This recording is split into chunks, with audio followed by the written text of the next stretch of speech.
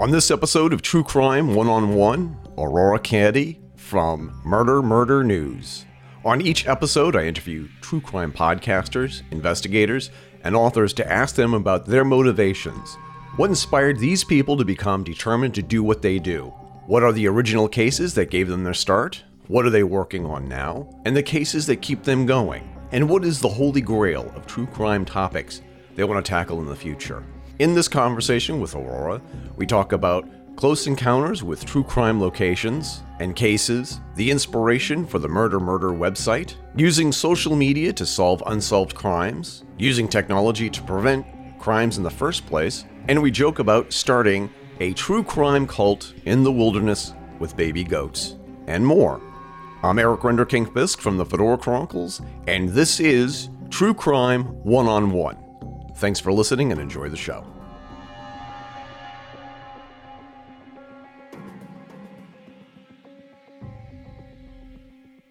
So, Aurora, I wanted to have you on the podcast for a while now because I've been following your webpage, MurderMurder News. And my co-host and I, Jason, and I talked about a really important article that you posted on your website about missing does. That's right. I just out of the blue, I said, "Do you want to do a podcast?" And I thought, okay. And you agreed to it, so I thought to myself, it's destiny that I'm just meeting so many members of my true crime family. Let's start with the beginning of you, and who are you? Where did you come from? And maybe maybe I'm throwing this at you all at once, but how did you get into true crime? So for me, getting into the idea of true crime, I used to watch Unsolved Mysteries with my mom as a kid religiously. Like, it was on every night in our home, and she's been a lover of true crime, or murder shows as she calls them, for as long as I can remember. And so I sort of grew up with it. And I don't think that until recently I even would have described myself as being into true crime, even though I've always been intrigued by some of these mysteries and some of these stories. And the first story that really stuck with me as a kid, seeing a show about it, was the Villisca Axe murders. I don't know if you're familiar with the story. No, I'm not. I'm not sure what state Villisca's in. I think like Idaho, or I'm from the Midwest. I should know this, but like one of the Midwestern states, like something like Idaho. And this was an old-timey murder, and a family of 6 was murdered while they slept. And the police believed at the time, and it's still an unsolved mystery, that a man had snuck into their house while they were out at church that Sunday afternoon. He hid in their attic while they were gone for the day, and when they got home and were making dinner and had gotten ready for bed. And while they were all sleeping, he came down from the attic and one by one killed them all with an axe, specifically. Incredibly haunting story. Yeah. So spooky. And to hear that as a kid, it's like like the stuff sticks with you. And it's like, what if somebody's hiding in my closet? What if somebody's under my bed? And I say I did that as a child, as a 38-year-old. Every time I come home from leaving my house, I'm still like, is somebody in there? Exactly. So that's sort of my true crime origin of how I got into it. And after discovering recently all of these wonderful true crime podcasts, what you do and so many wonderful, talented people are doing, it really sort of became a way, like my main source of entertainment when I'm at home and washing dishes, when I'm from LA, when I'm in traffic for hours at a time. And I love it. Like, it's just the best. It's so entertaining. Yeah. It's not just entertaining though, but it's also kind of like a calling. Like you have to do this. Yeah. And for me starting this company, my background was actually in software. And prior to this, I owned a software company for 13 years. And I sold that company about 3 years ago and was sort of trying to decide what my next step was in my career. And I had sort of taken some time off between projects and was sort of doing do I want to start another software company? That was a lot of work and I had energy for that when I was 21. Can I do that now? And while I was on a trip, I just sort of had this vision for a true crime website at the time, I thought. And I was spending a lot of my time on Facebook and on social media, clicking on articles friends had posted about current events regarding true crime. And it occurred to me that there wasn't a site you could really go to, or at least not that I knew of, where you could just go and look at current crimes or even read about, past crimes and maybe updates on those cases. And I thought that I would start a website that just had recent true crime cases all in one place for people. Mm-hmm. And I was talking to my best friend about this at the time, who's Angelina. Like some of you that watch our show might be familiar with her. She's wonderful. And she loved the idea. And she had actually just had, this is so funny, she had just had a tarot card reading recently about her next steps in business. And the tarot card reader had told her that she saw in her future starting a business with a friend and something about a Taurus, which I happen to be. Mm-hmm. So I'm telling her this business idea I had, and I was like, maybe I'll try to throw something together. Like, we'll see what comes of it. And she's like, well, you're not going to believe this. Like, I just had a tarot card reading that we were going to start a company together, and this might be a fun thing for us to work on. And she happens to be a WordPress developer. So like that was a great happenstance that like our skill sets sort of worked together in that part. And, when I also think of true crime and I think of like my goals for my life, I've just always wanted to start a cult. I want to be at a big farm with some baby goats running around and maybe some chickens and just have like people you get along with. Right. And I think of starting a cult, like the best version of that I can imagine is having friends that you're sitting around discussing true crime cases at your cult with. Like, absolutely. Right? Absolutely. Because the thing is that if you're going to start a cult, there's two ways you can go. You could either have a farm out in the middle of nowhere, like yours, with baby goats, and try and solve crimes. And then there's the Manson family cult, where you have a farm with your followers, and you commit crimes. That's true. It's so true.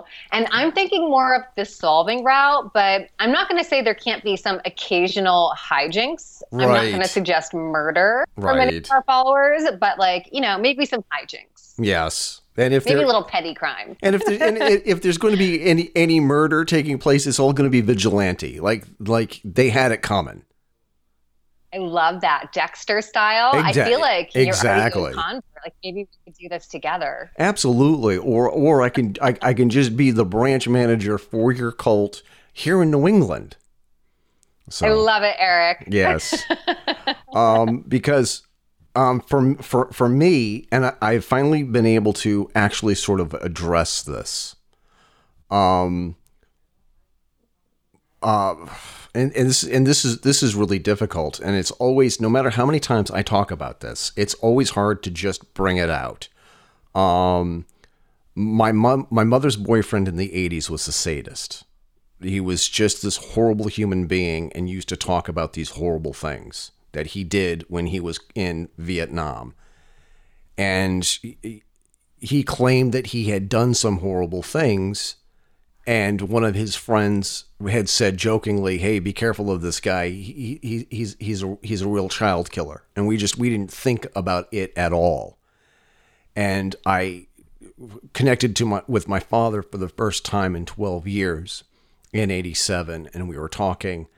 And I told my dad about all of these things. My dad had friends who were in law enforcement, and he spoke to a friend of his. And he says, "You got to get Eric in here right away to talk about his mom's now ex-boyfriend."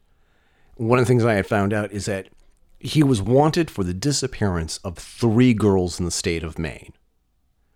Oh, my God. So in October of 1987, I'm sitting in the Marlboro police station talking to Detective Steve Williams about my mom's ex-boyfriend who claimed he had the head of a woman he brought back from overseas. And they were like, who does that? Who does that? And how terrible. And Detective Steve Williams at the time was looking into the case. I don't know if you're familiar with the case of Sarah Pryor here in the New England area. She was from Massachusetts. And I don't think so. Yeah, it's the sad thing is there's so many missing children cases. Yeah, and then so sad. And then there's another case that is it's another town along the same highway in Massachusetts of another missing girl. So a couple of days ago, I was with my wife up in a Dartmouth Hitchcock area in New Hampshire, and I was just scrolling through, looking at on Twitter, and there's a sketch of my mom, somebody who looks exactly just like my mother's boyfriend, related to another case. Oh my God! So I'm like, first of all, I'm fascinated with mysteries, but yet on the other hand, one of the reasons when I started the podcast is that I wanted to piece together who was really my dad, because my dad had some very unusual aspects to his past and his history. I'm also trying to figure out, could it be that my mom's ex-boyfriend was an actual serial killer the way my dad was convinced that he was? And sort of pick up where, is there any case for you that, because I don't want to make this all about me, but is there one case that you are deeply involved with? I feel quite lucky that I've never had that sort of close connection to a case. The closest I've come is I did actually meet a girl in Austin, Texas on the night that she was murdered. And pretty spooky circumstances. This was around, I believe, 2011, 2012. Austin, Texas actually had an escalating serial rapist. And the man was mostly targeting runners around a very popular hiking trail at Town Lake in Austin, Texas. And it started off where kind of simply, obviously still upsetting, but he was flashing women, which turned into rape. And on the night of New Year's Eve, in I believe 2012, he finally escalated to murder. And I happened to be out with a group of friends at a friend's show she was playing at, a music event. She was in this really fabulous glam rock band. And a group of my friends was friends with this girl. Her name was Esme. And I was introduced to her that night. We just kind of had small talk about, what our friends' bands we were seeing play. She knew my friend who was playing that night. And the news broke the next day that Esme was murdered in her home by this man. And it was really scary. I was the exact same age as her. I lived about half a mile away from her.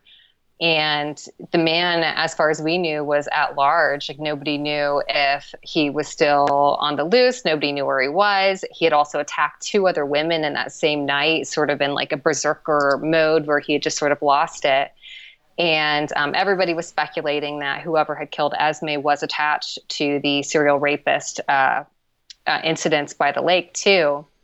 And the city just had a full meltdown. It was still a reasonably small town in 2012, and it felt safe, and everybody felt very safe there. I was living by myself for the first time in my 20s, and I had a pit bull who would have died protecting me. She was wonderful, but I had no way of protecting myself. I felt very unsafe leaving my house. Everybody was on high alarm, all the young women I was friends with. Everybody was pretty freaked out.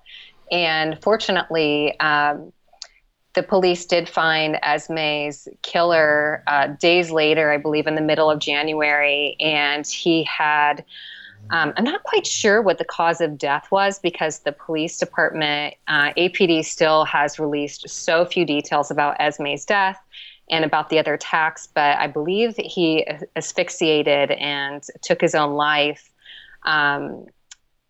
maybe even as soon as the night of New Year's Eve, and they just found him days later when I don't know if somebody was checking in on him or somebody smelled something in his apartment complex. But the police did find him, and as far as I'm aware, used DNA to tie him to Esme's death and to the other joggers at the hiking trail. So it was a terrifying time. It really affected me having met Esme. It was like my first time feeling like I was doing detective work and really trying to dig to find information, to feel safe, to have closure for this lovely young woman that I had just met, where so many of my friends were best friends with her. It really affected our community, and it was just a terrifying time to live in Austin. It is amazing, not in a good way, how the death of somebody that you just met or just a mere stranger in close proximity to you can have such a profound effect on you. And I didn't realize one of the other interviews that I did with a woman who did an anthology on true crime serial killers. My wife and I used to hike around the state forest. I think it's called Otter Hill Dam. And it turns out like that's where a serial killer had dumped at least one body that they know of. Whoa. And it's kind of like wait a minute, I was just there, you know? And it was this killer dropped some bodies in the area, you know, right around the time when my dad used to go hiking. We went hiking there once or twice when we were living in Winchendon, Massachusetts. So do you think that there is something about certain places that are just magnets for serial killers? Or just crime in general? And what do you think that those factors are? I wonder about this a lot. And I've often tried to find research associated with this because I really like the psychology about this sort of thing and whatnot. But I've seen a couple of interesting... I'm so sorry for that loud noise. Oh, it's fine. I actually had my youngest son on one of our laptops. He has one of these gaming mouses, and it's built for speed, not for sound suppression. He was clicking like crazy. So nice. But so there's two theories that I think are very interesting that I've read about. And one of them, my husband, who is very into conspiracy theories, introduced me to, and that is that the rise of serial killers in the 70s was possibly correlated with leaded gasoline and its use and its increase of cars on the road during the 70s with leaded gasoline. And that when we stopped using leaded gasoline and we stopped using lead in paint, at least the number of active serial killers and violent crimes, like there's some studies on the increase in just violent crime in general, not just serial killers, decreased when we stopped using leaded gasoline, which I think is fascinating. It is fascinating. He might make for a great guest on a future episode of my podcast. He would love that. Really, because I mean, I don't believe in every conspiracy theory, but this is crazy. I don't believe in every conspiracy theory, but I believe in every conspiracy theorist. Right. I like that separation. Because there are some insane books that I've been reading. By the way, the book that I referenced earlier is The Best New True Crime Stories by Mitzi Serino. We had her as a guest a little while ago, and one of the books that I think that your husband has to read, Poisoner in Chief, and it is about MK Ultra and the CIA experimenting on people using LSD to try. I would love to read this because I really think that there's something to it. And I think it's such an interesting experiment. Like, I would love to read this book. Because the thing is that was one of the biggest questions I want to ask other true crime podcasters and amateur investigators and writers, I think is the best way. What makes a serial killer a serial killer? And there's also a book about, it's called Chaos, and it's about the CIA using, like the other one, the Poisoner in Chief, using LSD to try and make soldiers more murderous. Right. And apparently, getting back to Charlie Manson was one of the early test subjects, according to this book. I did not know that. I've never heard that. Fascinating. And my wife is a healthcare professional specialist, and we have a lot of friends who are in the medical field. And they all agree on one thing. Additives, preservatives, artificial flavors, and colors are doing things that they had no idea was possible. I so believe that. And like, I'm a big nutrition person. Mm-hmm. I'm a big, like, I don't want to drink city water. Yeah. I don't quite trust it. Like, I totally think that these things can have an impact on our brains and that they can impact, like, you are what you eat, and it's sort of like a garbage in, garbage out. Like, our cellular makeup is affected by the level of nutrition we're taking. And I absolutely believe that chemicals can mess with our heads, even in tiny doses, especially over time. Yeah. The book is written by Tom O'Neill, Chaos, Charlie Manson, the CIA, and the Secret History of the 60s. And it seemed like there was a clinic in Ashbury Heights in San Francisco where Dr. Goteb and some of his other associates were actually handing out free LSD to people, and had a little hangout apartment where people would just get loaded, and they would just observe these people and see what they would do and how they would behave and the long-term implications of this. And there was another book, coincidentally, by Stephen Kinsler, Poisoner in Chief, Sidney Goteb, and the CIA Search for Mind Control, which is same.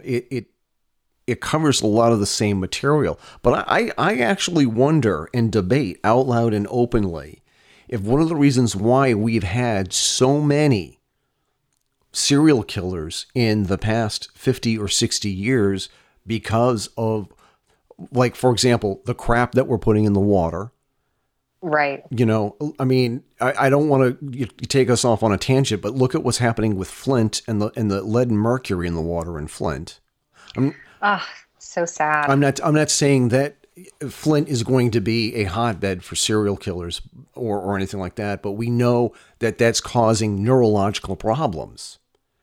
And then we look at everything. We look at, like, the air that we breathe with the pollution and the pesticides.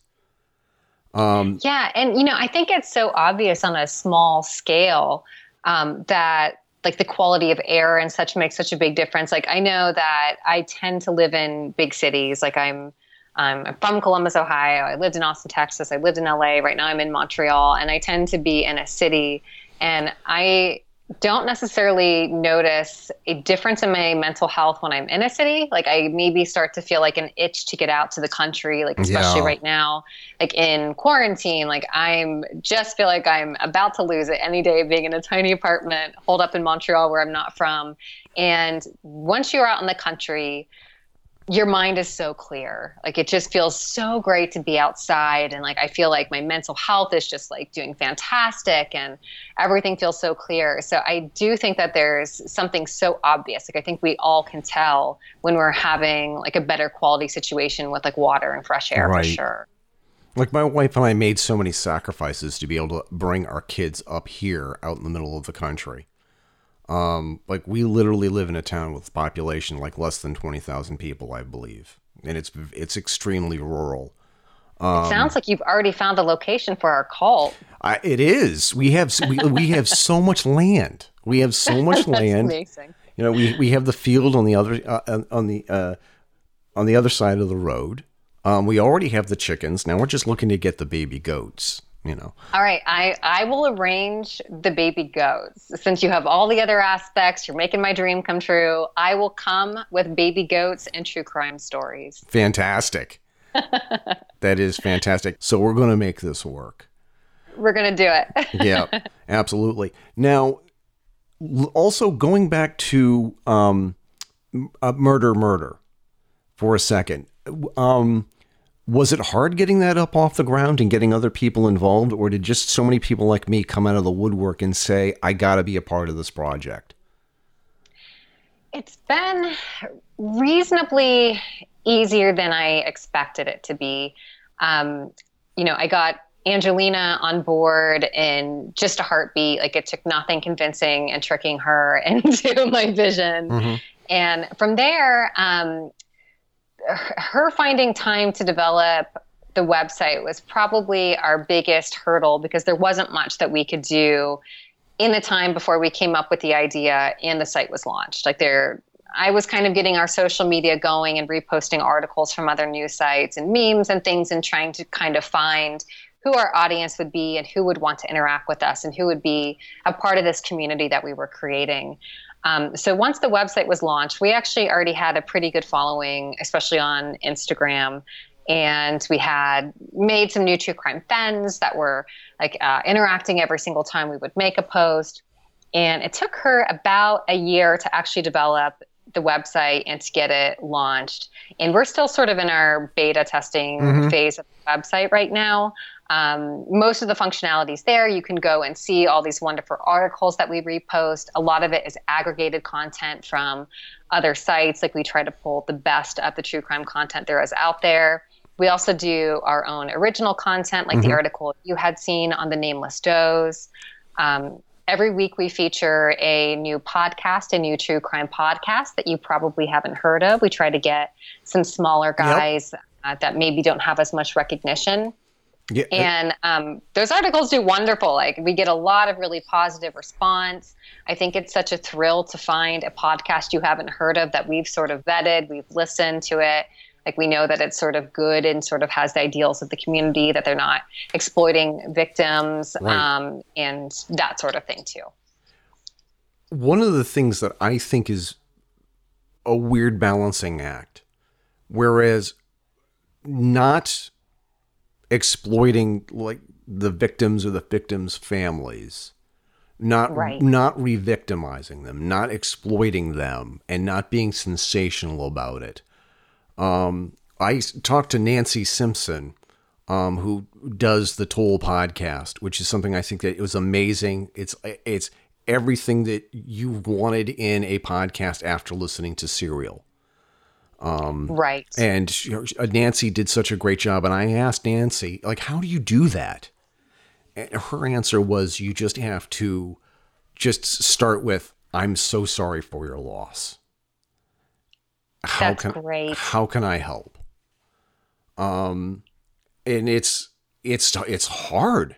I mean, it's hard, talking to people and saying, and just saying, look, I have a podcast. I'd love to be able to talk about your situation, your story, and not come off as being ghoulish.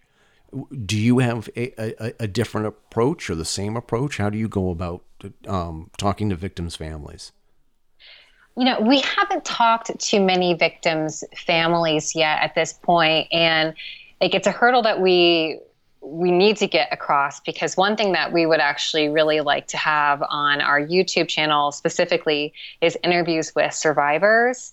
I'm very interested in survivor stories. I think it's so empowering. I think they're so fascinating. I think humans are capable of living through so much, and it just blows my mind. Like, my favorite TV show for a long time has been I Survived. I'm not sure if you're familiar with that one.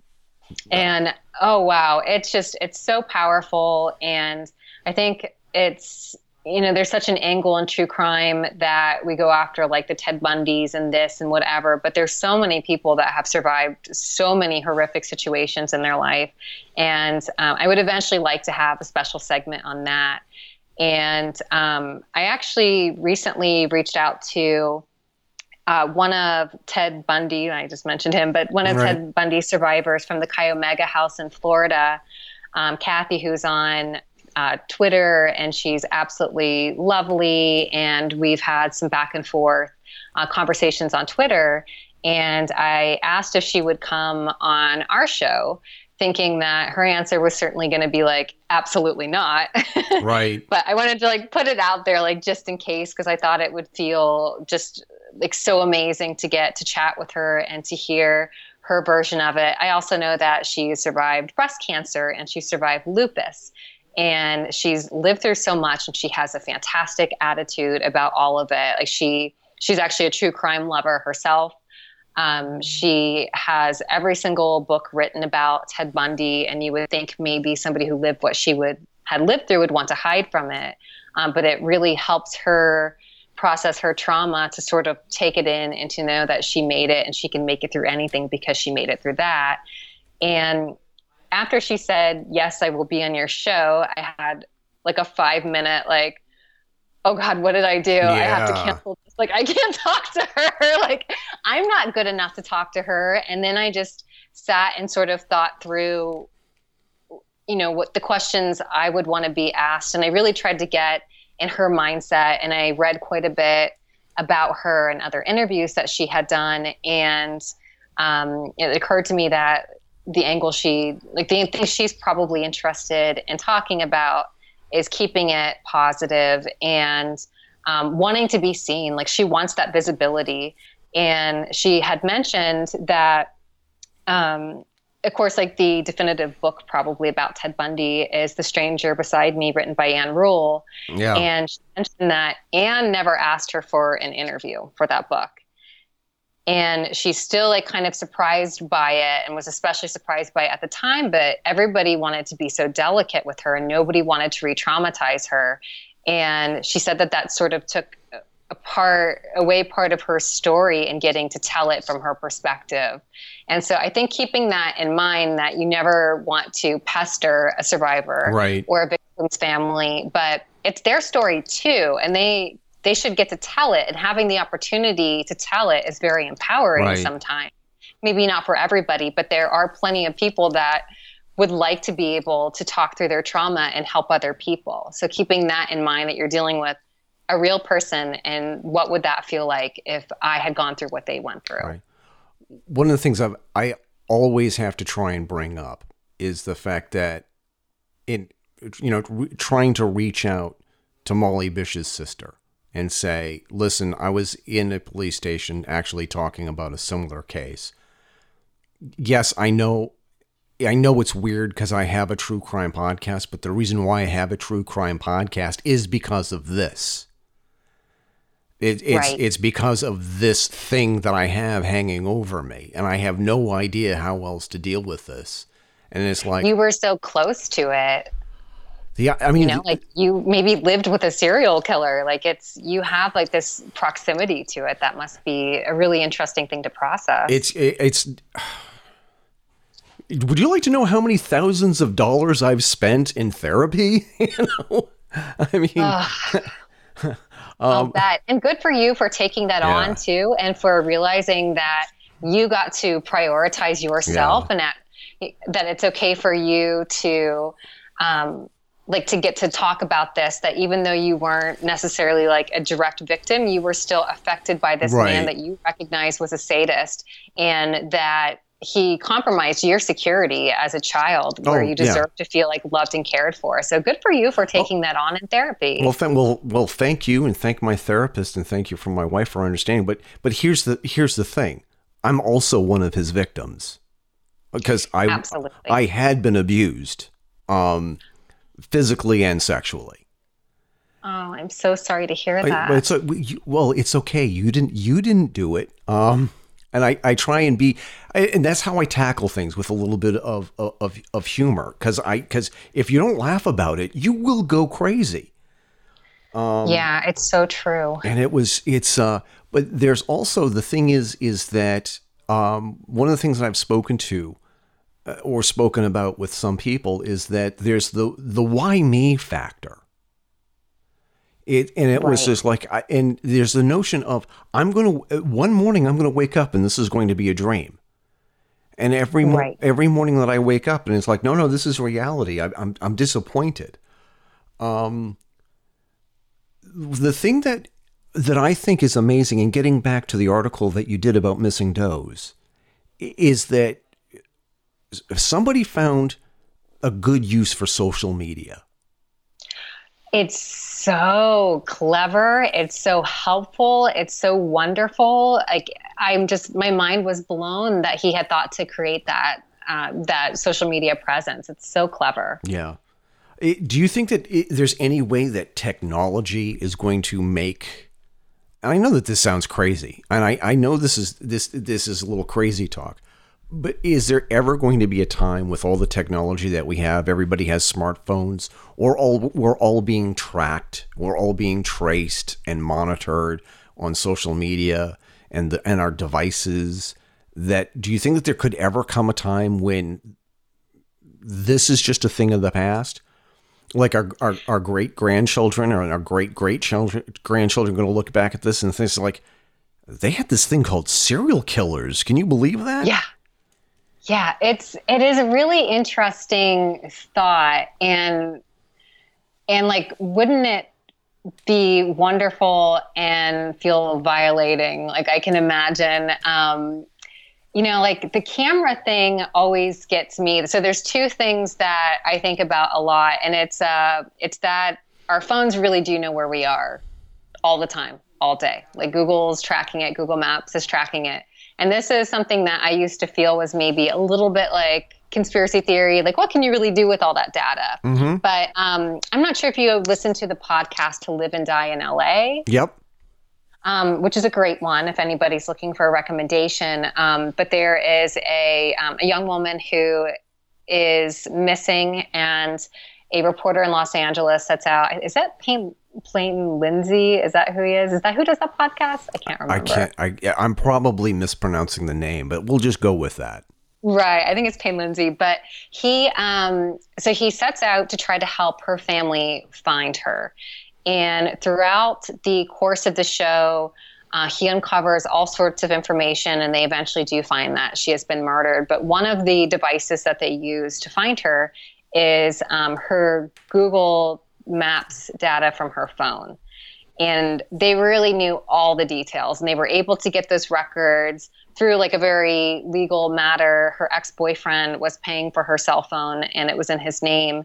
And because he owned the account, they were able to get the records from her cell phone. So it's not like the police like stepped in and got warrants or anything. Like, they were able to like willingly get that information from her ex-boyfriend, who could like sign into her Google account. And that made me really realize, like, wow, we really, like, my phone knows where I am all the time. I might not like that, and I don't know why I don't like that. I'm not at all libertarian, and I want people to be caught, and I don't ever do bad things. But there's like always this thought in your mind that, like, what if you found yourself in a framed situation where it looks like you did something that you didn't do, and now your phone's verifying that, like, oh, you were in the wrong place at the wrong time and you didn't commit this crime. And it's like, what if I'm implicated for something that I didn't do? And I'm kind of devious. So, like, the chances that this happens seem big. But I think about that a lot. And I think that I always, like, wonder why more crimes aren't solved this way. Like, how hard is it to get these warrants, to get phone data on people about like where their location was, because we always have our phones with us. Yes. And like, now I watch TV shows. Like, I just watched last weekend the show Dead to Me with Christina Applegate. And I can't help but think, like, she actually did murder somebody on the show.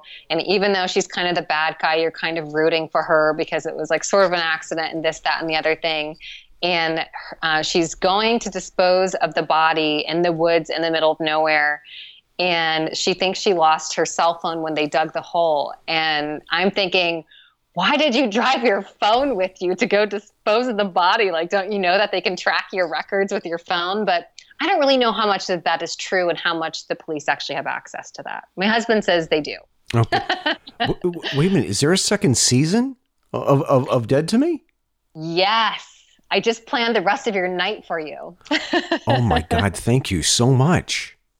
It's on. It's already been released. It was released last weekend, which was my birthday weekend. So it was just the best birthday present I could have had. Hey, happy birthday. It is phenomenal. Thank you so much. Oh my goodness. So, and my wife and I just celebrated 21 years of marriage. So. Oh my goodness. Congratulations. Well, that's incredible. Congratulations to me, but my condolences to my wife because I do drive her crazy with, but she is my biggest fan, and she will tell me the truth. That's the amazing thing, is having a woman who has a real heart and soul and integrity. She will come out and she will just tell me flat out if something is crap, or if something is really good. I think that it's hard for me to sort of make this connection, whereas I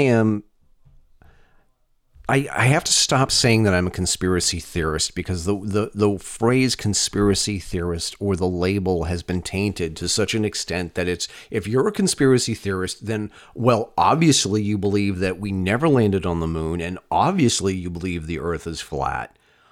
Right. Which is absolutely, totally not true. And I've had to start saying that it's like I'm into government conspiracies that you can actually prove. Are there some little bits of history that you think are actual like true crime stories? Like, one of the things that I simply cannot get over, and I sort of devote the entire month of November for my podcast and my website on new evidence about the JFK assassination. Is there something for you that you look at that and says, no, that's not just a news story. That's true crime right there, and it's not been solved, and it's like you would like to dig into that and be a professional debunker or professional solver? You know, I have not admittedly been much of a follower of conspiracy theories, and meeting my husband was very eye-opening because he has a good sense of humor about conspiracy theories. Yep. He probably is like in the same boat as you. He doesn't believe that we never went to the moon, but sometimes he likes to kind of like poke and see where people's minds will go and where they kind of question if what we're being presented is like the full picture. So conspiracy theories are a bit new for me, but one case that I believe, like, for a long time people believed was a conspiracy theory, but now it's actually been proven that it was true, was the Boys on the Track story. Which I'm definitely not going to give this story justice. I'm not sure if you're familiar with that one. No, go ahead. Okay. So there were boys, and I believe it's in Arkansas, because I believe that Bill Clinton was was governor of Arkansas at the time. And this is really going to be misinformation corner, everyone. I'm so sorry. Sure. Everybody probably knows the story better than I do. But I've actually been wanting to read, there's a book called Boys on the Tracks that I've been trying to get my hands on that's kind of hard to find, because I've heard a synopsis of it and it sounds fascinating. But these kids turned up, they found them dead on a railroad track in Arkansas. And actually, I believe Stand By Me is sort of loosely based on like a fictional version of this plot. And that goes to more into how it affected the community and like these kids finding like a dead kid on railroad tracks. Well, this story, they believe that it was like somebody local in the community. It went unsolved. And now looking back on it, it actually had something to do with drugs and Bill Clinton and cover-ups and whatever. And there's actually been some sort of files released, like proving that the conspiracy theory that people have long believed is actually accurate, and the crime was pinned on somebody that didn't do it. And again, I don't know the full story, but that's one I'm very interested in, and I would love to listen to a podcast or something that does a deep dive, because I think it sounds like a fascinating story. Yeah, because the thing is that the amazing thing is that you could just do an internet search, and you just do like The Boys on the Track, and I got all these books. Then I went, The Boys on the Track, Bill Clinton, and all of a sudden, hey, wouldn't you know it? Now I'm down the rabbit hole. Right. You're right. This is all Googleable. I'm like, nobody can ever know. Like, I don't know the answer. Nobody can ever know. But like, right. I'm sure it's very easy to find information on that specific case because I know it has been a big media case, and they're making movies about it and stuff. But I think it sounds fascinating, and I would love to know more about it and do a deeper dive. Yeah, because it's so easy to go down the rabbit hole when it comes to conspiracy theories. And it's so easy to, when you're doing your own research, you can get confirmation bias. Right. Whereas it's like, I want this to be true. So I'm only going to look for evidence that backs that up. And that's all. I mean, and that's obviously in true crime that you can actually, because I want to believe this. Let's just take, for example, the Tiger King. Right. And everybody, thanks to COVID and thanks to the quarantine, it's sort of like this is like the one true crime series that everybody was involved in as soon as it was released, because nobody ever had any. Do you think documentaries like The Tiger King on Netflix do more good than harm, or vice versa? Do they do more harm than good? I do think that is a really very good example of how, if you want to see things through a certain lens, you can convince yourself of that. Because that documentary certainly led a shocking number of people to feel like Joe Exotic was a good guy. And like there's like so many fans of him now.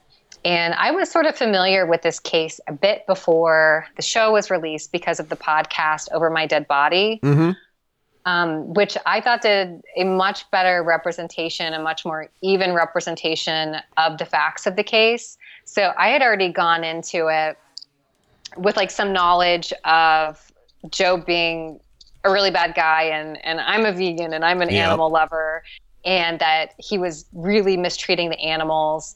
I feel like that film, I know that like everybody's favorite enemy right now or bad guy is Carol Baskin. But I also like know that in the vegan community, her rescue has been very well respected for a long time. And I know that she had started off purchasing like baby tigers and breeding them and whatever in the beginning. But at some point she had a change of heart, and she's doing the best she can, I believe, at least like for tigers, like the tigers that she comes across. And like, I look at it sort of as a, you can only do the best with the resources you have with, like, let's take dogs, for example. Like, now we know that it's not a good idea to buy dogs from breeders. It's better if you adopt. I love the whole like adopt, don't shop campaign. And like, can we give dogs like the lives they deserve, like running around and hunting and like doing dog things? No, like they're living in our homes and we're feeding them and they seem pretty happy. But like, they're not really living their best dog lives. And I think what Carol does is maybe comparable to that. Like, she's doing the best she can for the tigers there. But I don't know how that documentary got made. I think it was very one-sided for Joe, and you can tell that the documentarians like probably kind of preferred him. Do I think Carol killed her husband? I don't know, maybe. Yeah. But I do know that Joe hired somebody to kill Carol, and he should be in prison where he is. Oh, absolutely. You look at that, and it was just like, I'm kind of like, oh my God, there are so many people who have been put in jail for crimes they didn't commit or minor crimes. And then it's like, you look at somebody like Joe Exotic and he says, oh man, thank God there are places like prisons to keep him there. Yeah, like he's just not a good guy. You know, like I think he was probably like sort of manipulating these men, like these young men that he was keeping there with drugs and money and promises of petting baby tigers, and kind of, I think that he was manipulating them and probably like a little bit mentally abusing them to stay there. And I just think he's a bad guy, and I don't know how that documentary made him look like a good guy. Because I watched it and I'm like, there's no way that he's a good guy. No. I don't know. How can you look at him and think that he's the hero of the story? What is there another documentary that you're watching?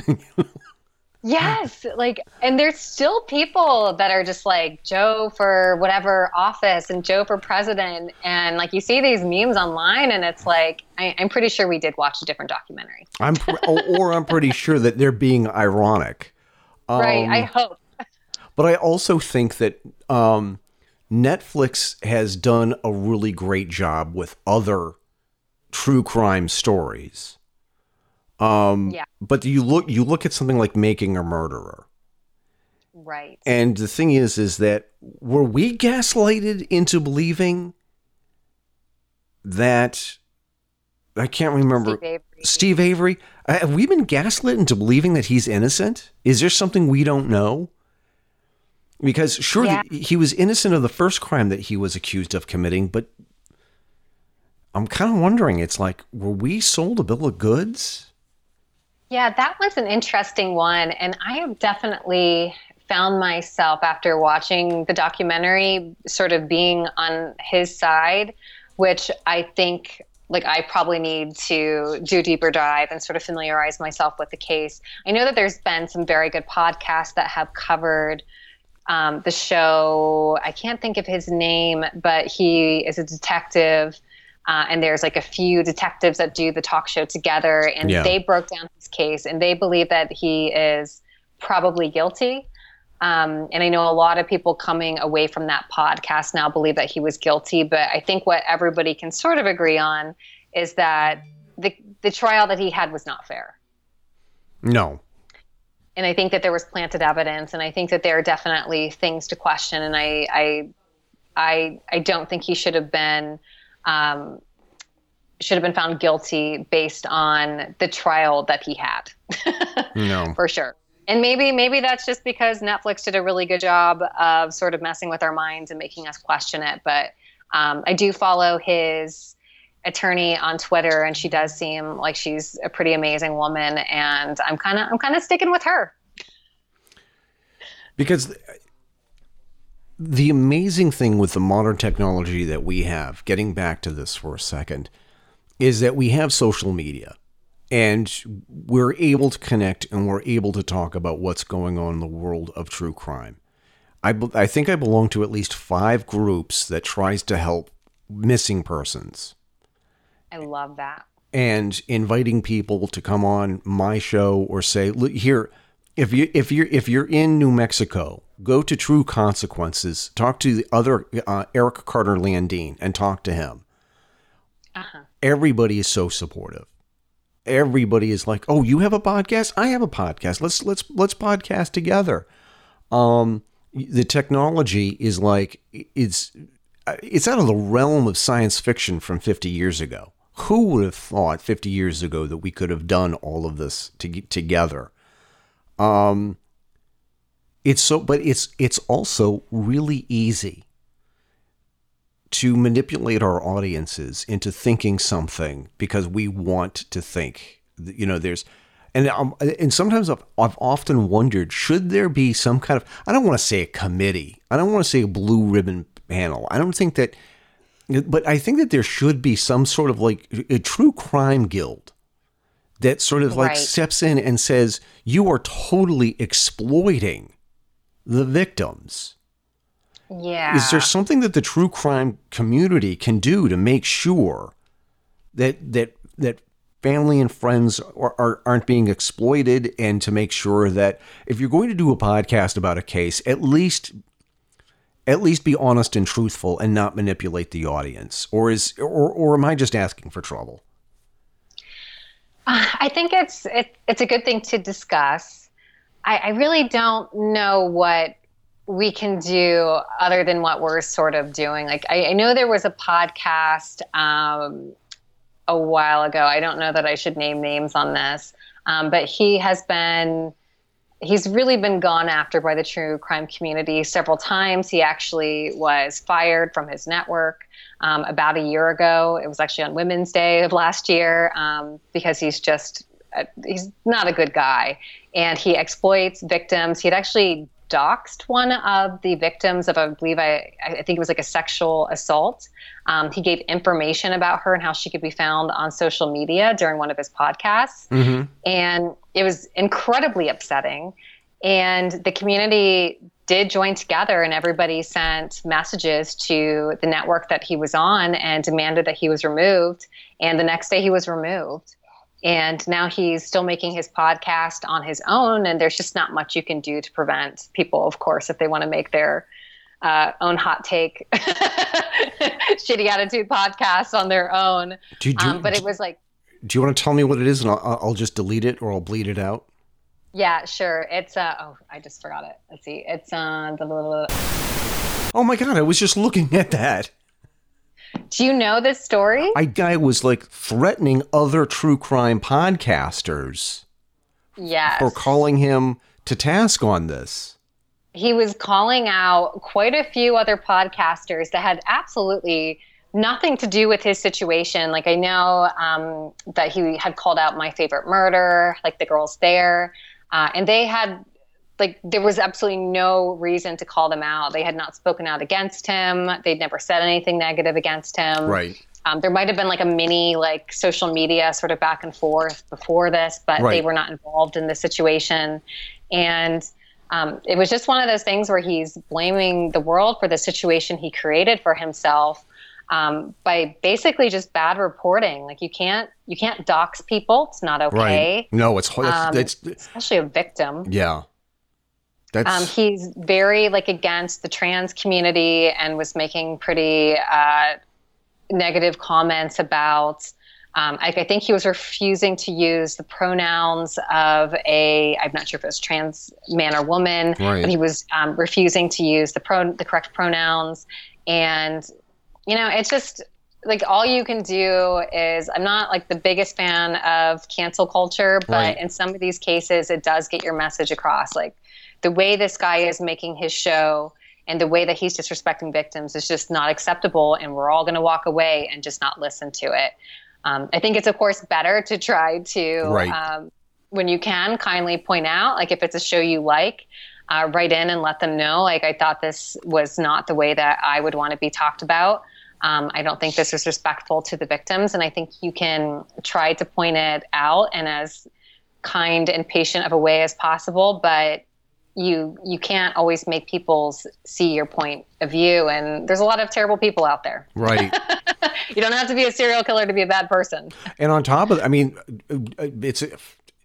one hand, I mean this kind of flippantly, and I mean this as a kind of ha-ha. If it wasn't for them, we wouldn't have some of these podcasts. So that's a really good point. How many good podcasts were made from this bad situation, from people listening to his podcast previously and liking the style of reporting and the depth of coverage, and then hearing something bad that he had done or bad behavior, and deciding to go out and create their own similar podcast that has the same depth of coverage, but in a more positive light towards victims. Yeah. I think of somebody like Eric Carter Landine of True Consequences, who had something absolutely totally awful happen to him. He lost his brother at a very young age.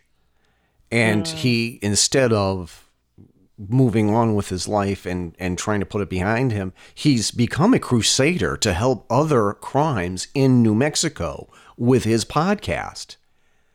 And it was just I'm a better person for knowing him. Wait, he's helping other crimes? He's helping solve them? He's helping solve other crimes with his podcast. That's incredible. I mean, and it's so many other podcasters that I know of who are here's my pain. Here's what I've been through. Right. I'm not going to let this happen to somebody else. I think that is, this community has been one of the greatest online communities I've ever belonged to. And I'm kind of people, where you been all my life? So I don't, cause it's been an hour and I don't know how much more time you have. I could, if it wasn't for the time constraints here, I could talk to you forever. Well, we'll have to do this again, and you'll have to come on our YouTube channel sometime if you'd like. Come on, Weekend True Crime, and discuss a case. When November rolls around, and if you're going to do the JFK case, I want to be one of the people who you talk to. I don't have to be the person, but I'd love to be one of the people. Let's do it. Why don't you come on the show and talk about it? I'd love to hear what your theories are. I sure would. But what's the future of true crime podcasting, and what are you working on next for MurderMurder? The future of true crime podcasting, that is interesting. I really do think that this concept of having your voice heard and like your specific story heard is really great. And I hope to hear more of that and hear that sensitivity fall to the wayside. I think you had mentioned your friend has a podcast that is trying to help solve true crimes. I think that's going to certainly be a very big path forward. I know Jensen's and Holes has a similar sort of concept where each week they present a cold case. They have Paul Holes, who, of course, if you were living in Iraq and don't know that he caught the Golden State Killer, that he's just an incredible man. I think that those sorts of podcasts are going to get bigger and bigger and bigger because they can take advantage of the community that's really paying attention and listening and wants to help. And maybe they have a grandma that was living in California in the 70s and was around this situation like this, like they knew the person who was murdered or this sort of thing. Like really calling on the community at large to get together and try to solve these cases is going to be a big thing. And I don't know that we have the capacity at MurderMurder News to do that yet. That would be really incredible. But right now we're just working on, we want to give the community a platform to come together and discuss that. So we have on our website, as I mentioned, we have the true crime stories. We also have a forum where members of the true crime community can come and discuss. Like we have a cold case solving group. So if there's a crime you're interested in, I know we have some people in our forum that are really into the Delphi murders, for example, that they kind of go on deep dives and exchange pictures from the crime scene and videos and sort of discuss those. Come check it out. We would love to help you find resources and such to work on these crimes. We also have more entertainment-based things, like we have a true crime book club. We're reading The Sundown Motel this month. So we just kind of want to create a place that is educational, if that's what you want, but also if you just kind of want to zone out and talk about and actually Sundown Motel is more of a crime fiction book. If you want to just have something for entertainment value, it's there too. That is terrific. And I look forward to everything that you do, and I cannot wait to talk to you again. And if you have another article that you want us to share, just drop me a line, and we're connected on Skype and on Twitter. Come on the podcast and bend my ear, because this has been a great hour. I would love that, Eric. It's been so fun talking to you. Absolutely. I will talk to you later. All right. Thanks, Eric. A special thanks to Aurora Cady for joining us on this edition of True Crime One-on-One. Please be sure to visit and bookmark the website murdermurder.news. Follow MurderMurder on Twitter at @mmurdernews and on Instagram at MurderMurderNews. This has been True Crime One-on-One from the Fedora Chronicles. Find out more about our podcasts on the Fedora Chronicles Network by visiting our website, thefedorachronicles.com, where you can find our show notes, past episodes, and articles. Follow us on Twitter, Facebook, and Instagram by simply searching for The Fedora Chronicles on those platforms.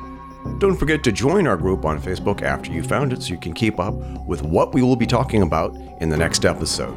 Facebook, Twitter, and our email address, fedorachronicle@gmail.com, are great ways to drop us a line with comments and future show topic suggestions. We might even read your comment on the air. Support the show by contributing to our Patreon page, patreon.com/Fedora Chronicles.